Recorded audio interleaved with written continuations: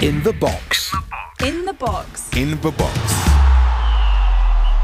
Hello and welcome to In the Box, brought to you by England Football. Last time you saw Tom and I, we were hanging out at Wembley Stadium. Well, now we've visited St George's Park, the home of the England football teams, to talk about a really important subject: equality and diversity in our grassroots game. This month, the FA are launching the Football Leadership Diversity Code, and Tom and I are going to speak to some of the key figures behind the code to find out what it means for our game. We certainly are, Charlotte. The code was launched within the professional game, and we're going to find out more about what it means for the non-professional game. And it's ever so fitting that we start the podcast here in front of Arthur Wharton.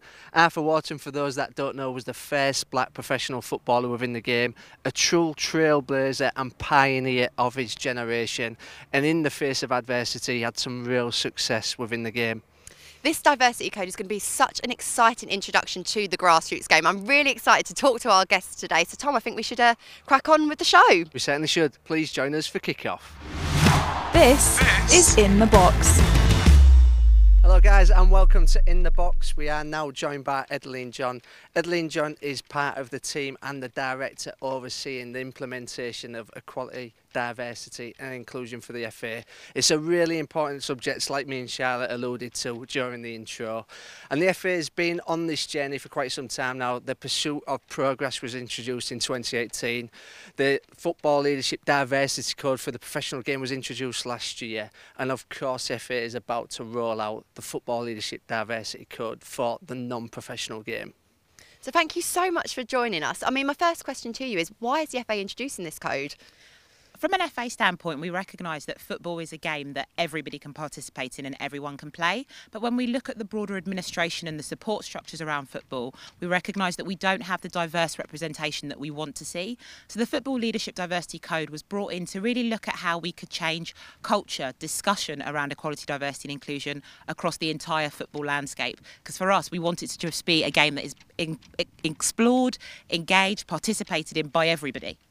And of course, Edeline, the code is not just devised overnight. There's a lot of consultation, a lot of stakeholders, a lot of people that feed into that. Can you tell us a little bit on that process and how it works? It's fair to say that the design of the code has been a journey. It's been really important for us to go out and meet with all of the stakeholders who this will impact. So we've met with clubs, we've met with players, we've met with coaches and all of the volunteers that support the game, from the National League system, the Women's Pyramid and indeed the grassroots space, to make sure that it was relevant. And so the code does look different for this part of the game, but we have to recognise that this part of the game is predominantly serviced by volunteers. And so actually the time that they have that they can put into this code is going to be different. And so we've allowed for a bit of flexibility in a different way. That's really interesting you make the point about volunteers, because the grassroots game and non-professional game depends upon them so much, but there are some quite clear commitments that clubs, volunteers, leagues can make. Can you just describe and talk us through those commitments? Yeah, absolutely. So we recognise that actually the volunteers are the heartbeat of football across the country, from a grassroots perspective, from a National League system perspective and from a Women's Pyramid perspective. But we did want to have some tangible things that clubs could look at. So we've got some targets focused on how clubs can look at the leadership and the representation that they have within their structures. We've also got some targets focused on coaching and selection, and saying actually how do we change the culture that we see across the clubs to make sure that it feels accessible and there's a sense of belonging. We don't have hardcore numerical targets in the same way that we do in the Pro Code, but actually this is about changing and winning hearts and minds, and recognising that it's going to take a cultural change, it's going to take a shift, but that is going to take time. So we want to do everything that we can to support all of the clubs to be in a position to really impact equality, diversity and inclusion going forward. Yeah, it's brilliant, and obviously England football is all about connecting the grassroots game to the elite game. We've got true diversity now in representation across obviously our England teams, the players themselves, the demographics are represented, not exclusively, but inclusivity is embedded throughout the structures and what have you. What is it for clubs now to go on and look to try and achieve when we're saying true representation? Because we see within the club landscape that if you've got a role model or a leadership role within that club that is representation of you, your experiences, your community, your background, or whatever it may be, you're going to have more of affinity to that club and that experience and that game. It's about making sure that irrespective of what the representation is, that actually everybody feels included and feels like they belong. And part of that is looking at how we tackle discrimination and tackle various elements across the game. So again, as we look at this code, being able to report discrimination and encouraging the reporting of discrimination is another part that we're focused on. Similarly, it's about creating that awareness. So we recognise that actually you might not be aware of what the club closest to you is doing and the great stuff that they're doing from an equality, diversity and inclusion space. And so what we're saying is, as part of this code, let's talk about that information, let's showcase great examples, and let's make sure that everybody feels as though they can come along and be part of the football game.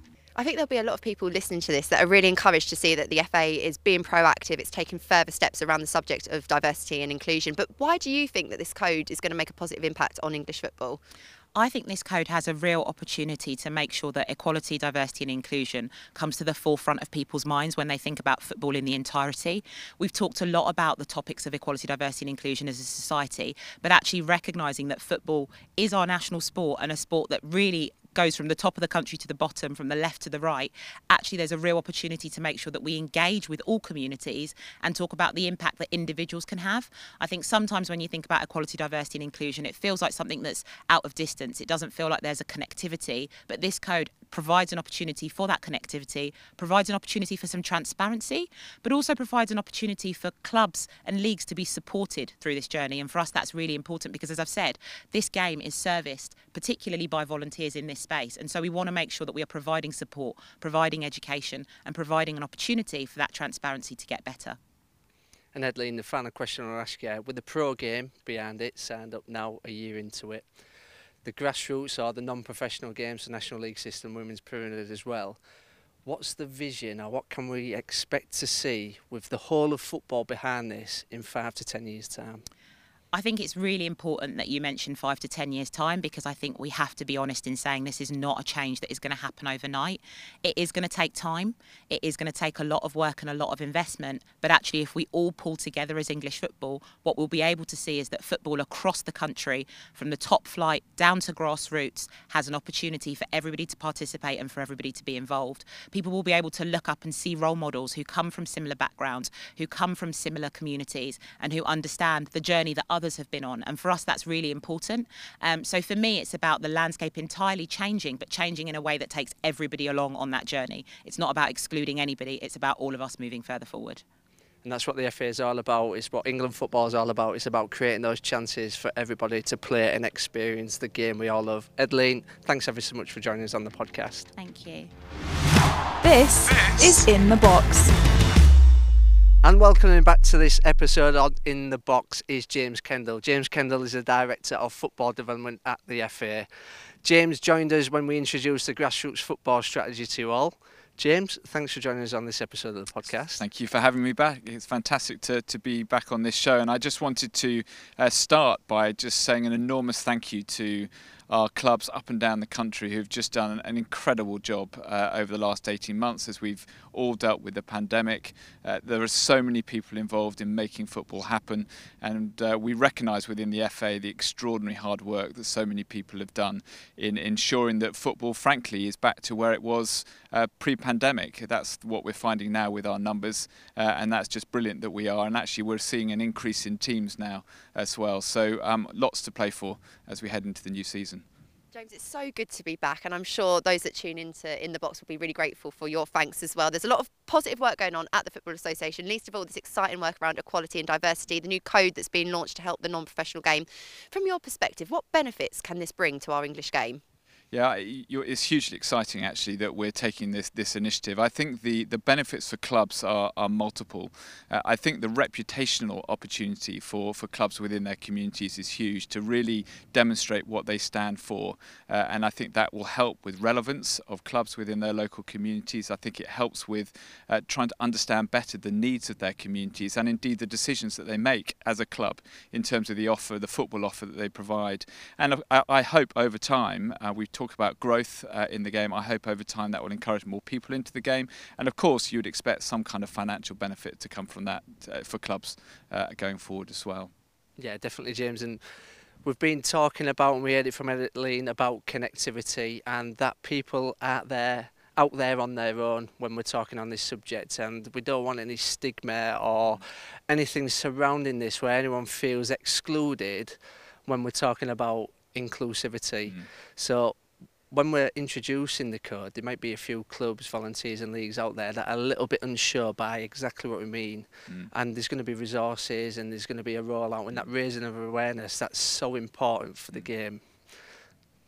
Well, I think you're absolutely right, and at its heart, there's nothing to lose, and there's everything to gain to sign up to this pledge. As you say, we have resources, plenty that we'll be providing. There'll be templates to be able to do this, and we'll make it as easy as possible. I think linking it into the accreditation framework is really helpful as well, and we'll just encourage clubs to take that step forward.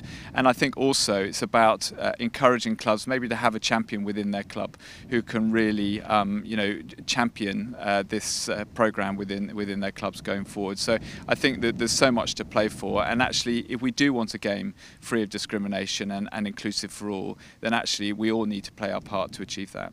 I think that's a really good point about everyone playing their part, and we're here at the aspirational home of all the England football teams, but every volunteer that tunes into In the Box can play their part. So what words of encouragement would you give to anyone, particularly perhaps a volunteer that gives a lot of hours up already, encouraging them to make this a priority amongst all the hours that they give to their club or league? Yes, and we do recognise the amount of work that volunteers have to put in. I think it just goes back to what I was saying, is just how important this is for the good of the game, for the health and well-being of the game going forward. That we have increasingly diverse communities up and down the country, and football has a massive role to play in helping that to be addressed and acknowledged, and to support people to be able to play the game. And I think the impact that can have on people's lives is just huge. And football has the power of football is just second to none.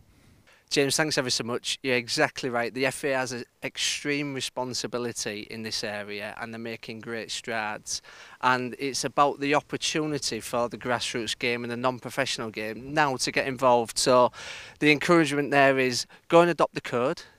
Engage with us. We'll drop within the show notes when the code's going to be released how you can adopt that policy if you're an England Football accredited club, and we'll also share with you all the resources and all the guidance and all the information that you need to start the conversation within your club and within your league. James, thanks ever so much again. Pleasure. Good to be with you. This is In the Box. That is just about all we have time for in this episode of In the Box. Now you know all about the code, where to access it, the benefits for you and your club. Go out and find out more and sign up and make a positive difference to football in your local area. That's right. For those that are England Football accredited, of course it's going to be part of the criteria. So you'll be able to go within the club portal and adopt that policy. For the rest of you, the challenge is over to you. Come and be part of the conversation, go and adopt the code. There's going to be training resources, there's going to be webinars, there's going to be all the support you need to have the conversations within your community, within your leagues and within your clubs to make sure equality, diversity and inclusivity remains a driving force within the game. And of course, we will link all of those in the show notes. But don't forget to subscribe to In the Box so you are the first to know when our latest videos drop. And also leave your comments as well if there are other subjects you would like us to talk about in the future.